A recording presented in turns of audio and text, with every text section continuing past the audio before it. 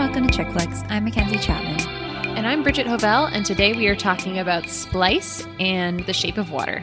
But first, let's catch up. That's your line, and I said it. That's okay. Let's got mixing nervous. it up. You know rules. No rules. No gods. Mackenzie, what are you feeling this week, this beautiful late June week?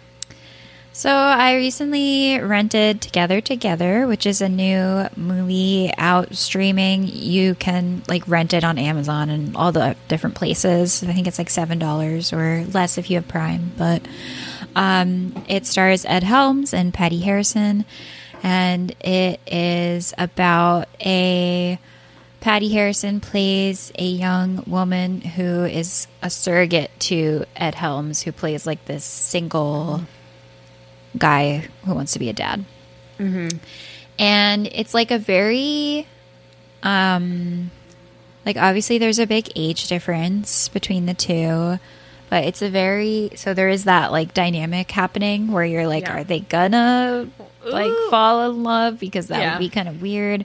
But they do sort of fall in love, but it is very platonic. Mm-hmm. And there are hints of romance, I guess, sometimes, but ultimately I think it is just about connecting with someone and about being lonely too, because they're both pretty lonely characters.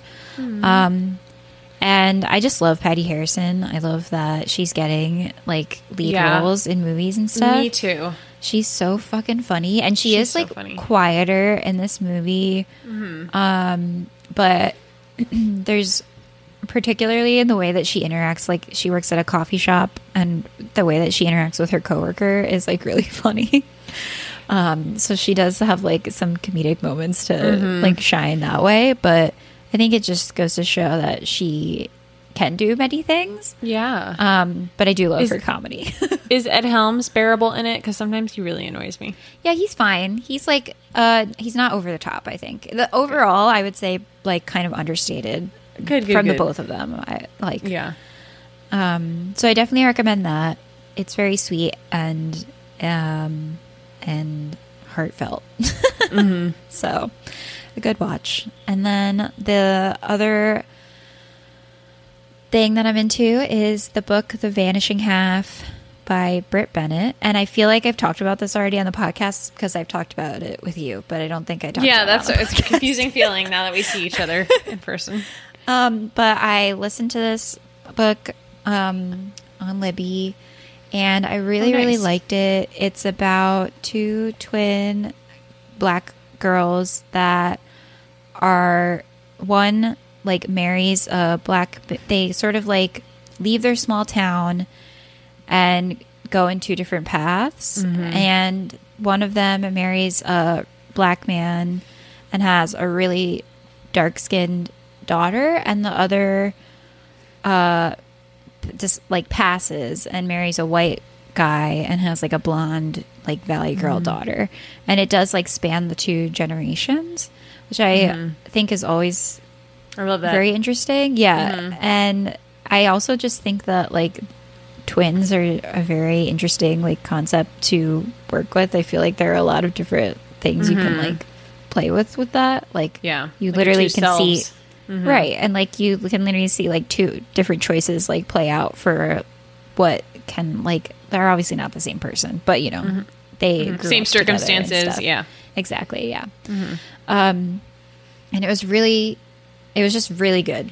Yeah, I loved it. So definitely recommend that. And then the third and final thing I'm into, I left for last because it's a good segue into what you're into. Yeah. But I just read, I was camping this weekend, and I devoured the book People We Meet on Vacation by Emily Henry, which was recommended to me by our mutual friend Kether. Okay. And it was just a fun, sexy book about two best friends who go on vacation every summer together, and then one year they get in a fight and don't speak for 2 years, and then it's about them reuniting. and falling in love and admitting the feelings they have for each other. And the tension building is so good because obviously it's like they're best friends and then they don't talk. And it's like they don't want to like mess anything up by hooking up. So they never say anything. And then they finally freaking do. And it's great. And the premise is that she's like a travel writer. So she always gets to go on these like lavish vacations.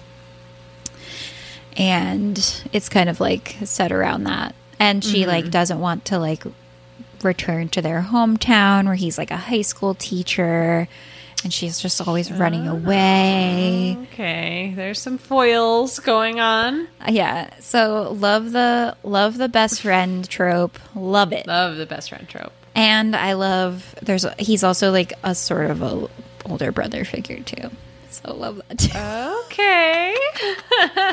A little bit of splice undertones. No. Just kidding.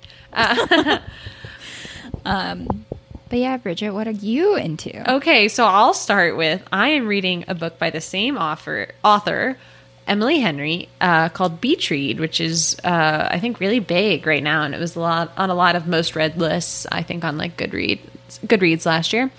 So the premise is a romance novelist who's like 29.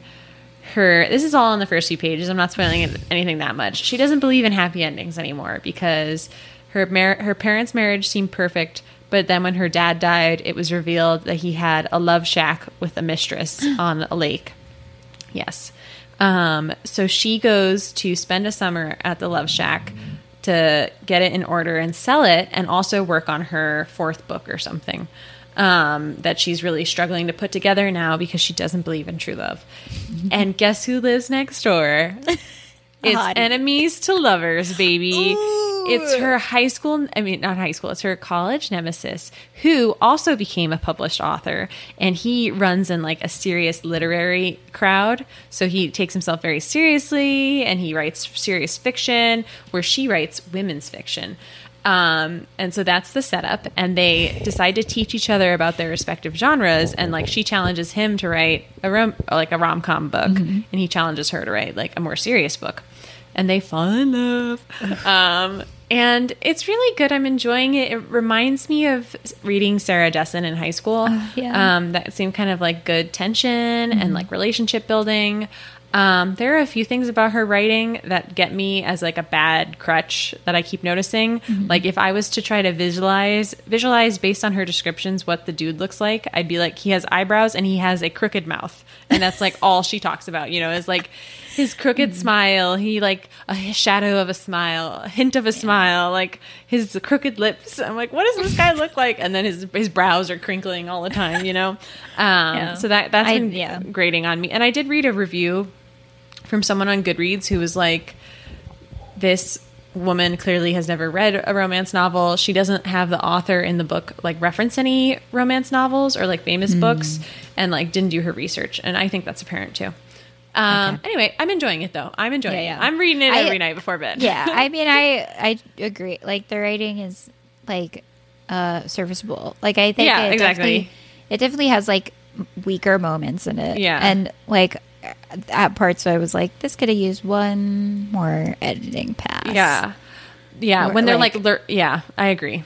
There is a part in People We Meet on Vacation where she says, she's like eating dinner with a friend and she says, I threw a handful of salt over my shoulder. What? And I was like, you didn't do that. Like, it's just, you did not do that. A handful? Yeah. I was like, bad word. No. I know. Come on. Yeah, I really feel the same way. But enjoying it nonetheless. Yeah, loved it. Yeah, snorting it basically into my system. The other book I'm reading this week is They Can't Kill Us Until They Kill Us by Hanif Abdurraqib.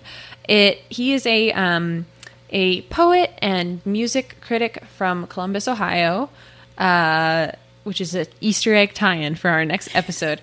But I've been meaning to read this book for a while. I opened it when I got it and looked at the chapter list, and he basically covers a ton of musicians and artists that I love reading about. Like he has a whole section on Fall Out Boy, My Chemical Romance, Carly Rae Jepsen, Prince, Bruce Springsteen. And he's a really like beautiful lyrical writer. And at the same time, he's like really delving deep into what these musicians bring to culture and what they're saying about a certain time. He has a really lovely, sad essay kind of comparing the music of Bruce Springsteen, which is all about like men loving to work and like finding meaning through their work and their life. And he compares it to like the life of Michael Brown, who was killed by a police officer several years ago. And it doesn't seem like that would necessarily relate to each other, but he does a really good job. He has the most recent essay I just finished is on the band Cute Is What We Aim For, which had that song, The Curse of Curves. And it was this tragic essay about how they got together for like a 10-year reunion to tour on their album. And Hanif went to one of their concerts and there was like nobody there, you know, and he was standing there listening to them sing these like horribly misogynistic songs, you know, like A Curse of Curves is about how she's fucking stupid and like she can't understand the singer's intellect, you know. Oh my God. And then like the stinger on the end of the essay is these poor has-beens who are touring around the country off of this one album they had 10 years ago. The singer said that rape culture doesn't exist and gotten the news for that, and his music is like a reflection of it. Anyway, really enjoying this series. I love reading good music criticism, and I am so excited to get to the My Chemical Romance chapter. The last thing I'm into, Tim and I have recently started watching Sopranos. We just started season 4. Mackenzie and I are Jersey girls. Obviously, this is not our New Jersey, but it is still delightful to see New Jersey. New Jersey is not big, so you know, like we were just watching it. It's our New Jersey. It's our New Jersey. It is. We claim it. We claim it.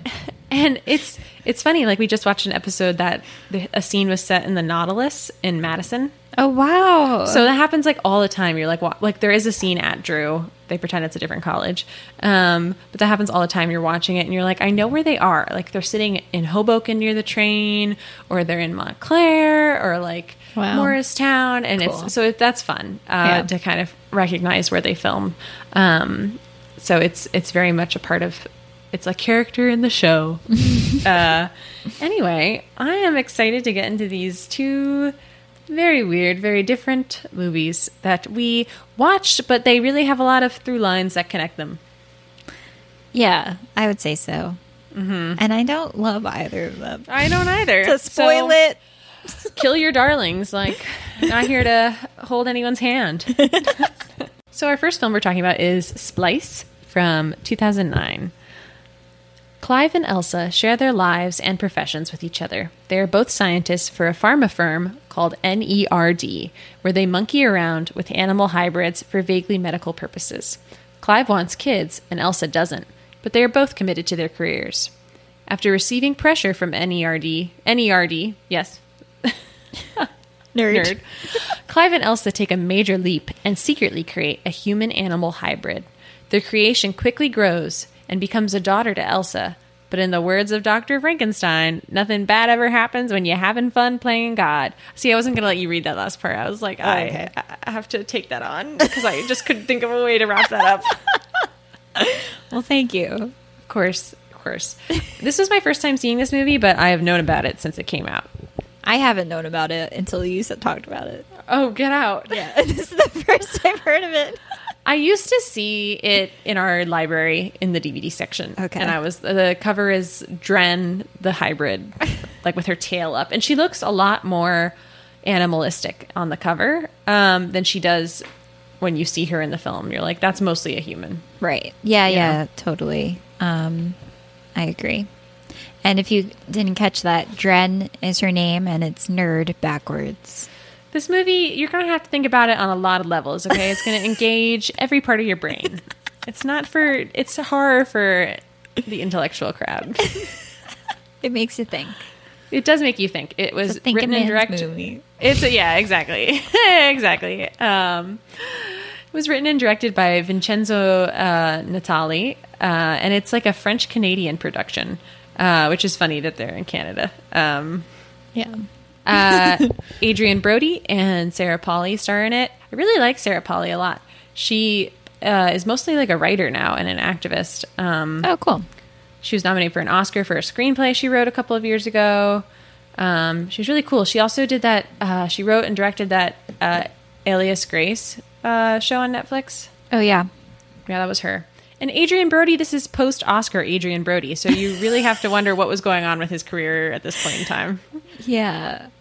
Yeah, this is very, I mean, no one is above anything. No. Like, but it is a weird choice for him to make. Yeah. I wonder if this was after he bought that castle for... No, that was Nicolas Cage, wasn't it? No. So Adrian Brody dated this Australian lady, Elsa something, and he bought her a castle, and they did like a magazine spread where she posed on like at the castle, and it was all about how he bought her this castle, and then she left him to marry Thor, God of Thunder. I can't think of his name right now. Chris Hemsworth. Oh Chris my Hemlock. God.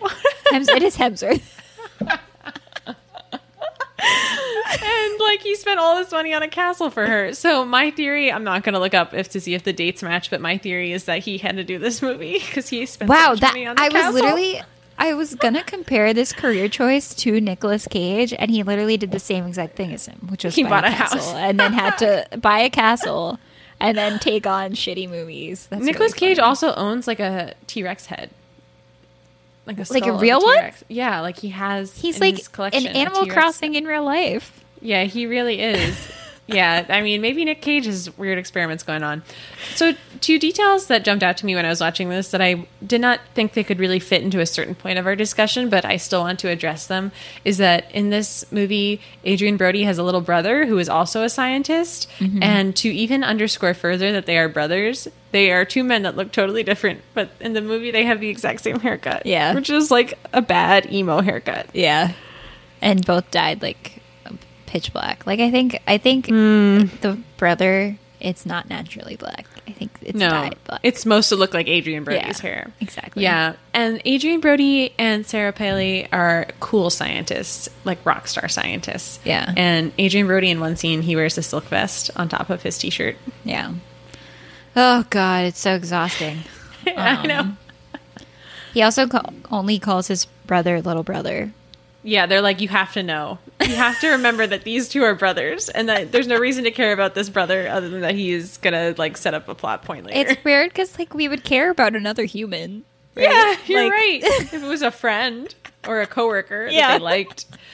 Yeah. So they're like, also, this is the most egregious case I've ever seen of, like, I'd hate to be Neil deGrasse Tyson here, but this movie is so far disconnected from actual science, and it feels like the script doesn't even try. Like when they have a montage where they're trying to like figure out the animal human hybrid, and they're montage. Like they're just like clicking things. Yeah, it's and then really funny. And then Elsa is like, wait a second, we have like they listen to jazz and they're like, we have to try something different. How about the M3 compound? And it's like not explained to us how this will work, but they're like, it worked. Oh my God, yeah. It really is like as soon as it started, I texted you and was like, this place is really bad. Like it's bad. It's bad.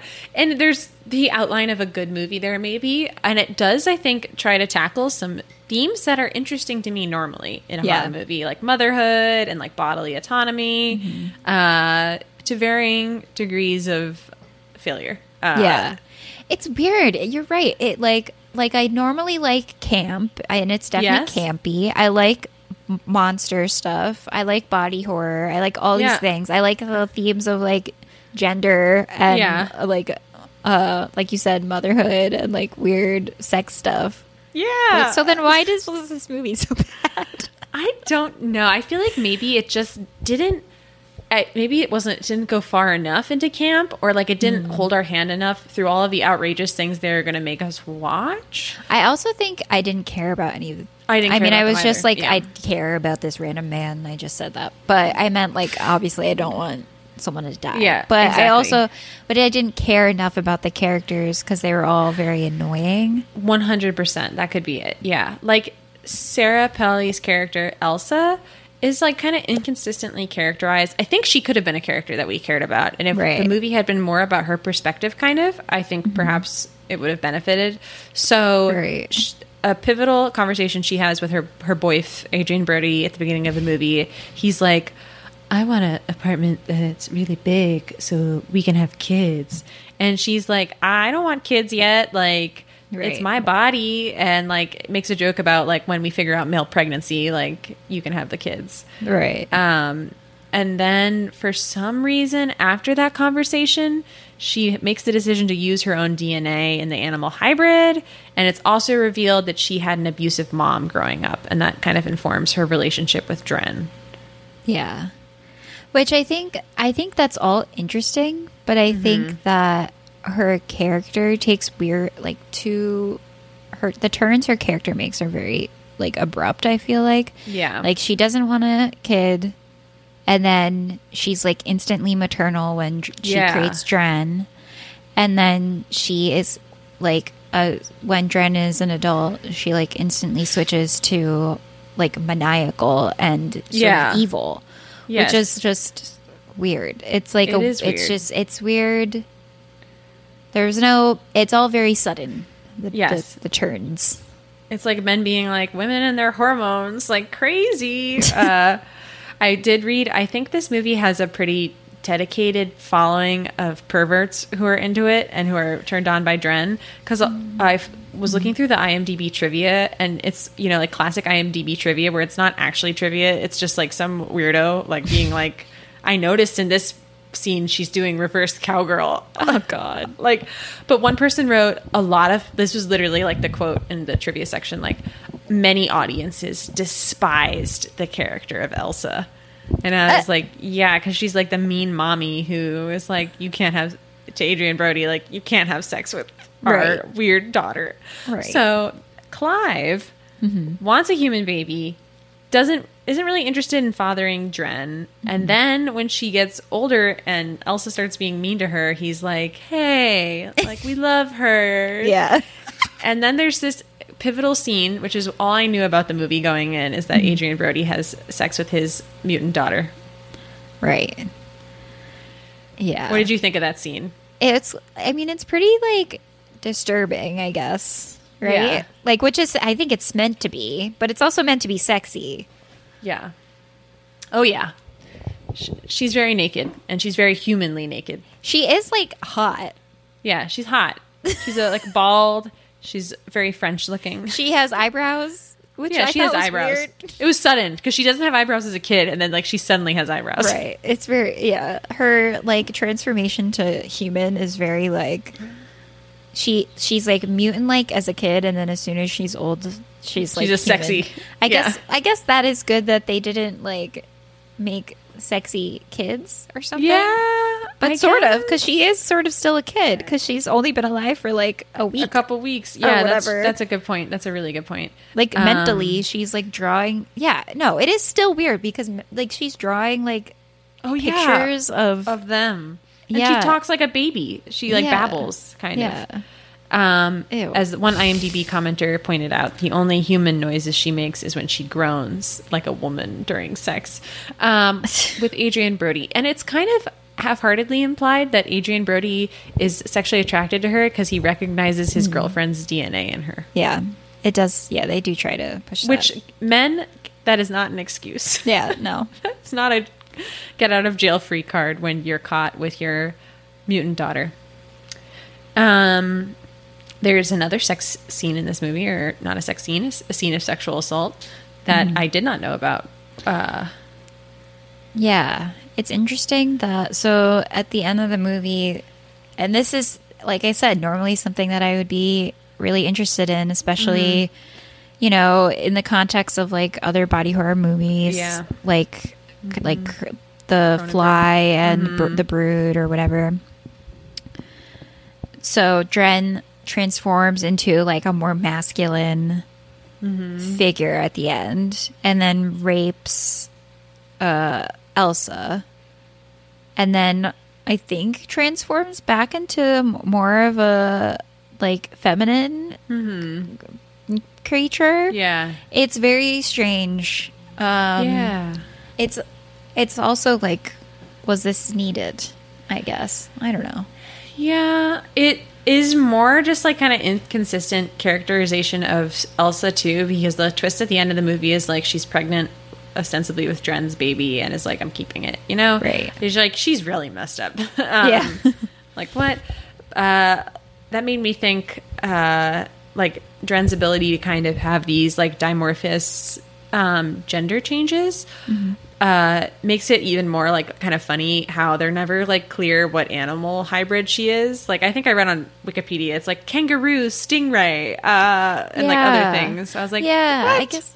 I guess, like, I know a lot of people were comparing it to Jurassic Park and stuff with, like, the changing of the gender or whatever, or being able to, like, make each other pregnant as whatever. And I guess they did allude to that with the other experiments, where I guess the female experiment that they had changed to male, and then the male was threatened by the other male, and instead of mating, they killed each other. Weird. Yeah, super weird. In reading about this movie, they found a French actress to play adult Dren, and I feel like once they cast her, they were like, she's so pretty, like, we're just gonna make her the monster, you know, like, we're not gonna try too hard. I did appreciate though that, like, it is pretty good special effects. Yeah, I like that. Some of it was practical, right? Yeah. Like some baby Dren moments, I think, were practical. Yeah. Connections with Shape of Water. These movies have an actor in common, David Hewlett, who I actually don't know what he is in Shape of Water, but when I looked him up on IMDb, I was like, oh, he's in both movies. He plays the, like, guy who gets killed at the end from the company, NERD. And he's also in Shape of Water, maybe as a scientist. And Guillermo del Toro produced Splice. So a little bit, some of his style sprinkled in there. And Dren does kill a cat in the same way that the creature in Shape of Water kills a cat. Yeah. And I put in our notes, I wonder if this is like a trope, because people would actually care if you killed a dog. Or it would be more upsetting to an audience if you killed a dog. They'd be like, okay. I bet some people would say it's also like about, like, it's like vaginal. Ooh, okay. Yeah. And cats are kind of more domestic too, like in the house. Yeah, that could be it too. There's a cool article, essay recently in the Paris Review called The Ugly Duckling by Caleb Crane. And he kind of gets to all of these different, like, parenting questions that come up in this movie, and how Splice offers rare treats of visualization, like Freudian visualization. And he says, you know, oh, wow, Elsa just gave Dren makeup, a mirror, and a Barbie doll. It's the mirror stage crossed with John Benet Ramsey. And, you know, a seminar could probably be spent trying to decipher the movie's position on the implantation of desire. Does it happen when mommy takes away the kitty, or when mommy cuts off the stinger? Does it happen when daddy says we love you to keep Dren from flying away, or does it happen earlier when daddy tries to drown her in the tub? So yeah, I think there is like we said earlier, I think there's interesting ideas here about parenthood and gender. It's just such a weirdly delivered. Yeah. And what I was saying about gender before, I meant it was weird that, like, I think the being able to transform is cool, and an idea that I am interested in, but I think it's weird that they have it happen just for the rape scene. Yes, that is a very That's good what point. I meant. I want to clarify, because I was thinking about what I said, and I was like, that sounds stupid. But no. That makes sense. I definitely meant just because, yeah, like, it's weird that they, like, I don't know, force the transformation just for rape. Yeah. And it's foreshadowed, like you said, with the earlier experiments where they have, like, these xenomorphs, Fred and Ginger is a female, and then Ginger mutates into a male and becomes extremely violent, and, like, they kill each other. Right. So it's like maleness equated with, like, violence, you know, and not really anything that interesting there. And women are sexy and seduce you. So I don't know. It's a really weird movie. It's very strange. It's like very interesting that it was able to be made. But I guess if you have someone like Guillermo del Toro producing. But, yeah, that's true. And Oscar winner Adrian Brody. Apparently, the sex scene was more explicit too. Oh, they cut it down. Wow. Yeah. How would it be more explicit? It's crazy that you can see boobs in movies and it's like not R-rated, but you can't see like genitals. You know? Yeah. I don't know. Who cares? Like, just let it all out. Let it all out. God. Do you want to jump into one-star reviews, or do we have anything else to say on this gem? The first one-star review is, the very beginning of this movie was okay. The idea was sound. The actors are interesting. However, I found that endless cliches just really made the movie predictable and beyond salvageable. The sex scenes were so awful, everyone in the audience was groaning. I felt frustrated as I thought this movie could have been so much more. The ending left me feeling hopeless and as if the female protagonist had learned nothing from what had just happened. I actually found parts of the movie repulsive. You know, parts of this I agree with, and other parts I'm like, I don't know. No. Like the idea was never sound. No. And never. I don't like the female protagonist having learned nothing. Like, I don't care about that. Also, yeah. And it being repulsive is the point. It's the point, baby. Yeah, which I like. You know, like yeah. I wish they had made it more repulsive. Yeah. The second one-star review is, these guys should go on Jerry Springer. True. LOL. And the last one is, okay, we'll have to explain this one. The review is tedious and outside ... These words will mean something if you actually don't walk outside of the movie beforehand. And those are words that Dren spells with Scrabble tiles. She first spells tedious to indicate she's bored, and then outside, that she wants to go outside because she's really smart, but like a baby, like a sexy baby that you want to have sex with. Ew. It's so weird. Maybe that's the part that I like just was a total turn off. The whole like having sex with your mutant daughter. Yeah. That part I don't like. Maybe if that, I mean, there's no other way to do it though. Yeah, maybe if like he wasn't dating Elsa and he was just like another man, like another scientist. Yeah. And I don't know. I guess they're trying to make a weird Freudian family drama. Yeah. Deeply weird. What do you rate this movie, Bridget? I'm going to give this a 4 because I try to remember what did I rate VHS? I feel like that's the movie I hated the most that we've watched, and I can't remember what I rated it. I didn't hate this. Yeah. I like thought it was really weird. It compelled me to finish it, you know. I was not bored. And I thought it was a good length. Like Yeah. I'll give it a 4. I'll give it a 4 too, because I didn't hate it. And there were a lot of like interesting things happening. It's just the execution didn't stick it. Did not stick the landing. Yeah.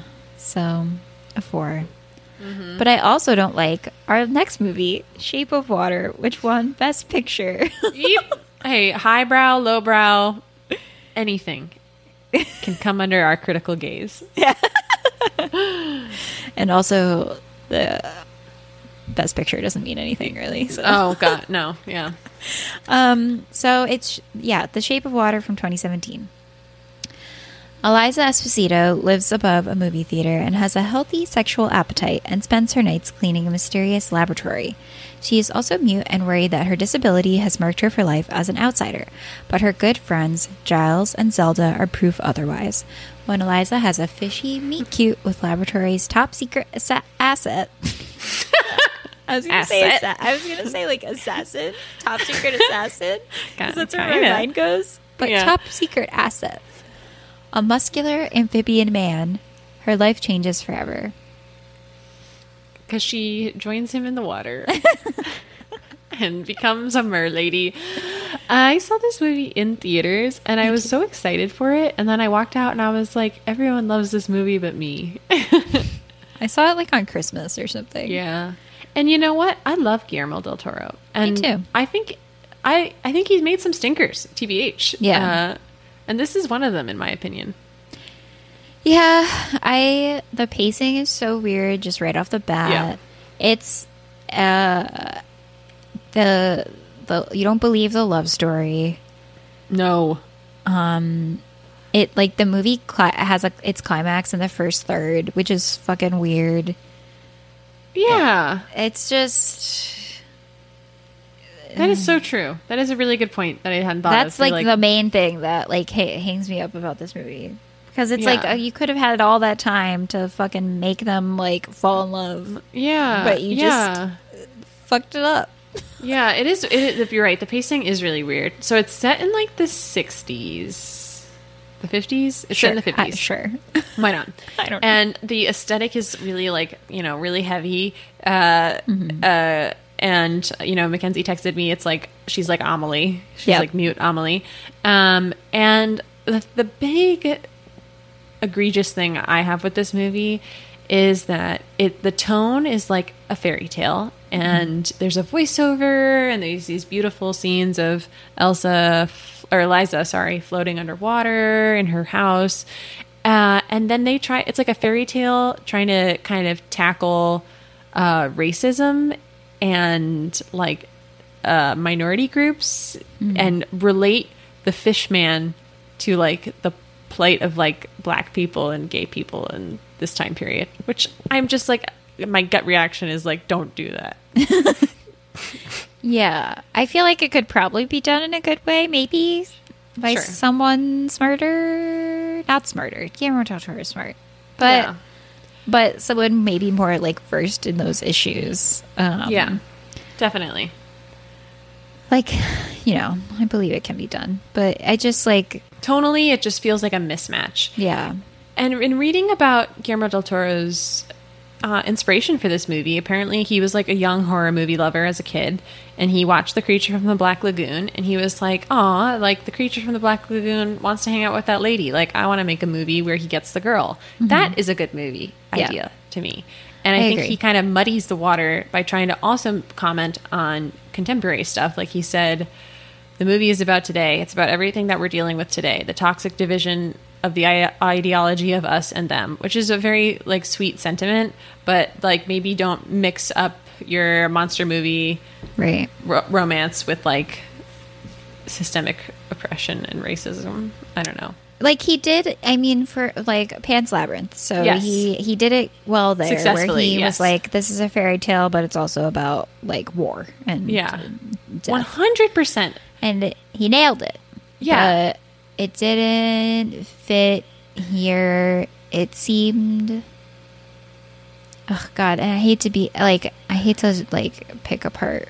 I don't be like a nitpicky person or whatever. Let's do it. But it's like, it seems like shallow. Mm-hmm. There is an egregious note leaving situation that rivals the Quiet Place 2 board that underlines weaknesses, ? Where it's the actual end climax of the movie, like the last like 10 minutes, and the evil man is trying to find Eliza and the fish man, and he finds a note on her calendar, a huge note that says rain/docks. Yeah. When you're planning your life-changing escape, you put it on the calendar like that. Yeah, it's very silly, and I totally agree. I think Pan's Labyrinth did it correct, like more successfully, perhaps because Pan's Labyrinth was overall more dark. This movie to me has like really weird hairpin changes in tone. Like I remember in theaters being shocked because there's this sex scene with Michael Shannon, who's the villain, and his wife, and it's like kind of a comical but also graphic sex scene. Well, not super graphic. You see his butt. But he's like humping his wife, and I was like, "Whoa, okay, like whoa, yeah, it is very jarring." Come from?" Yeah, and because it does almost seem like violent a little bit to me, like the act. Yes, exactly. Maybe that's also just because his character is such a brutal character that it seems like danger or whatever, and it also like gives this weird like that his character sexualizes Eliza in a very strange way that I think like the point is to make you more afraid of him and just like Yes. sort of just like nail it in that he's like a terrible person. But it also is weird. Like I don't know, like she's already like a sexual being in a good way with like a person Yeah. that she wants to be sexual right. with. I like Right. don't think they needed to add her being like threatened sexually as well, especially because the reason that she's sexualized that way from this man is because he like likes a silent person, so he's like attracted to her Yeah. being mute. I don't Yes. know, that bothered me a little bit. You're right. I think it was unnecessary because he already was scary Right. enough and violent enough. And someone else pointed this out in a review. There's like, he uses a cattle prod to torture the creature, and there's like a scene in the background of the police using them on like black protesters. And it's like, okay, we get it. You know, yeah. the amphibian man is like them. Yeah. But speaking of Eliza's muteness, Sally Hawkins, the actress, is not disabled. And I do feel like the disability, the use of a character with a disability in this movie is like one-to-one equated with her being like monstrous in some way. Right. Or at least being an outsider, which is really disappointing. Elsa Sujenasan Henry wrote I Belong Where the People Are, Disability in the Shape of Water. This is in Tor.com, and the title is a reference to The Little Mermaid, which I think this movie has some things in common with. And she writes that the first time in years that I've seen a disabled woman sexually desired and indeed sexually active and loved in film is by a monster. Monsterhood and disability are inextricably linked in our genre. She kind of just writes of being like really disappointed in this film. And in another article, Kim Stauder in thecrippledscholar.com writes that this movie is a toxic romantic fantasy and says that it's a dark and flipped take on a combination of Disney and Hans Christian Andersen's original The Little Mermaid. Instead of a sea creature wanting to walk among humans, a human wants to be with a sea creature. Eliza, played by Hawkins, is a woman who has no voice. She didn't sell it to a witch, but rather experienced an undefined violent injury to her vocal cords as an infant. So I think those are like extremely valid criticisms of this movie. Yeah, I think so too. Especially when there's a line that Eliza's like, Ugh.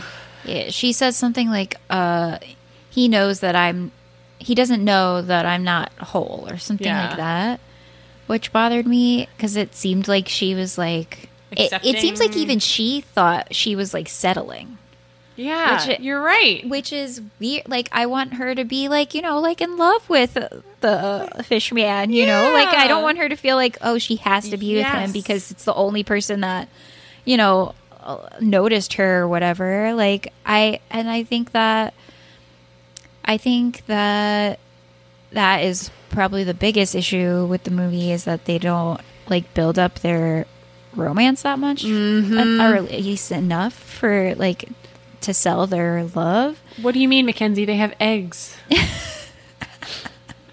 They just don't like it's clear from the get-go that they can communicate with each other because she starts teaching him sign language like immediately and he starts picking it up. So it's like, why can't we just see them communicate in sign language more? Yeah, that's a really good point. And it's kind of like almost the same problem with Splice is that the inhuman presence, it's like unclear how much they are human and how Right. much they are like a peer. Yeah, exactly. Like that's another thing. Even just beyond like making their chemistry stronger, it's also like, does this man understand what's happening? Yes. Like, can he consent to like the sex? Yes, exactly. And also, I know that Guillermo del Toro went to extreme lengths to make Doug Jones, who's the actor inside the costume, as the creature sexy and look sexy and I think he's hot. move sexy. I think he's hot, but they still don't have any chemistry. Yeah, you know? yeah. And it can be done with Right. a beastly character. Oh, totally. 100%. You know. We could talk about the Beauty and the Beast. Yeah, exactly. Beauty Like, and the Beast. They he's have more hot. chemistry. They do, and the buildup is hot. Yeah. Maybe because the beast can talk too. Because women, it's not just the body that we want. We want the Exactly. connection. Right, exactly. And We want that's to why recognize it's the like, humanity. right, exactly. And so it's like, why don't they talk to each other? Yes, because you're they so right. they literally can. We know it from the start, and then they never freaking do. Even if he rudimentarily like could communicate with her, right, in like single words, I would still be like, okay, yeah. Then when she goes to live with him in the water, they're not just going to have awkward, they're not going to be bored, right, swimming around together, yeah, or whoever knows how long.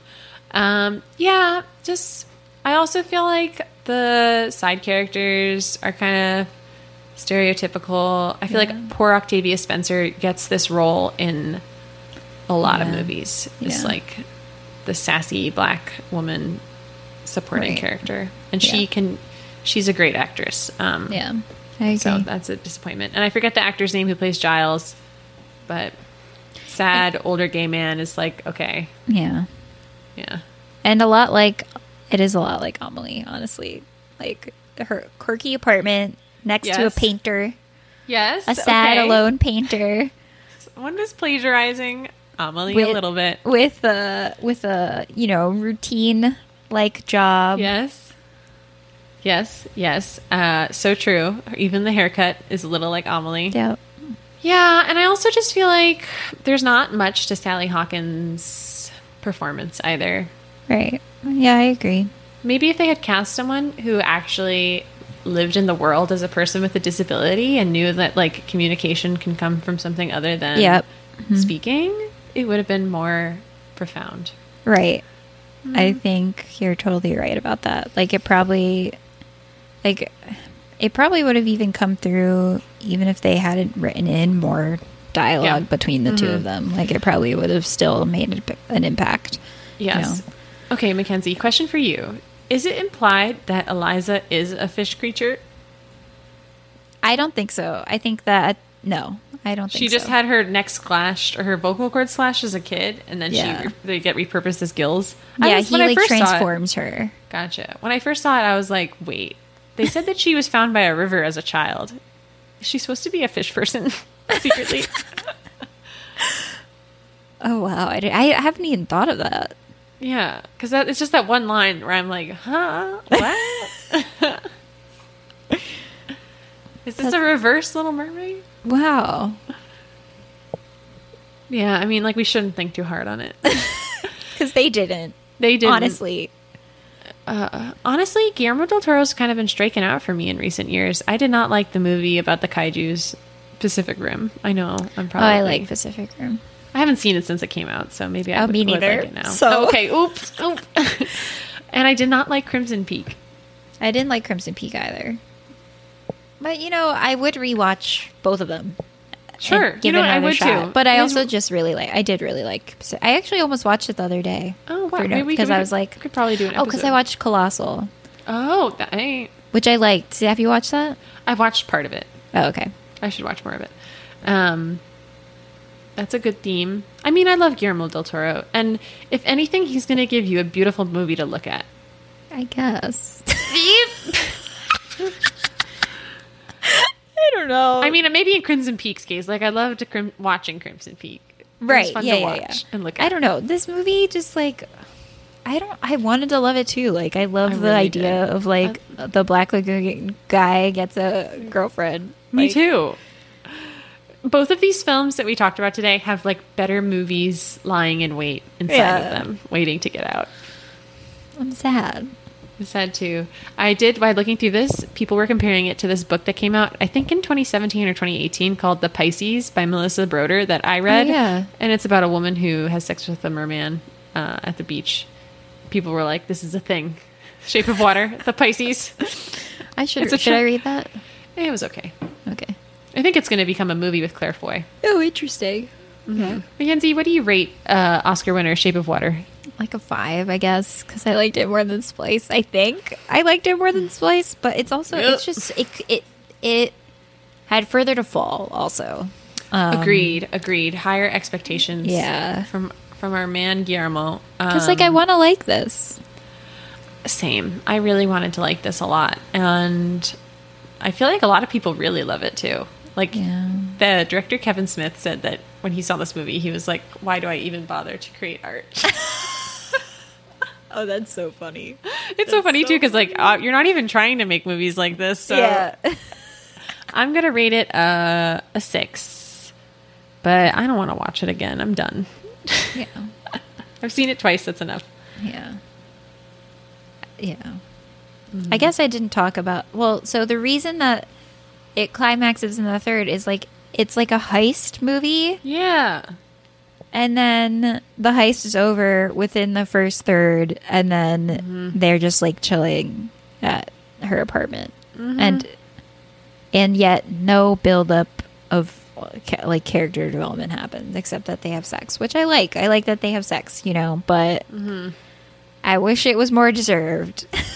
Wait, also, her friend is so chill about the monster killing his cat.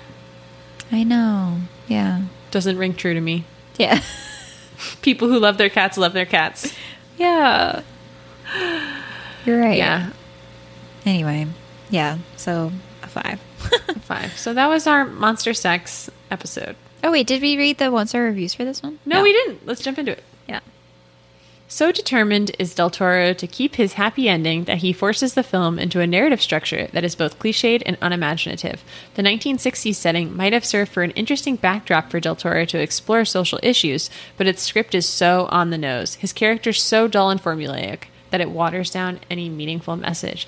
Agreed! Yeah. I kind of agree with that one. The next 1-star review is The Shape of Garbage. Ooh.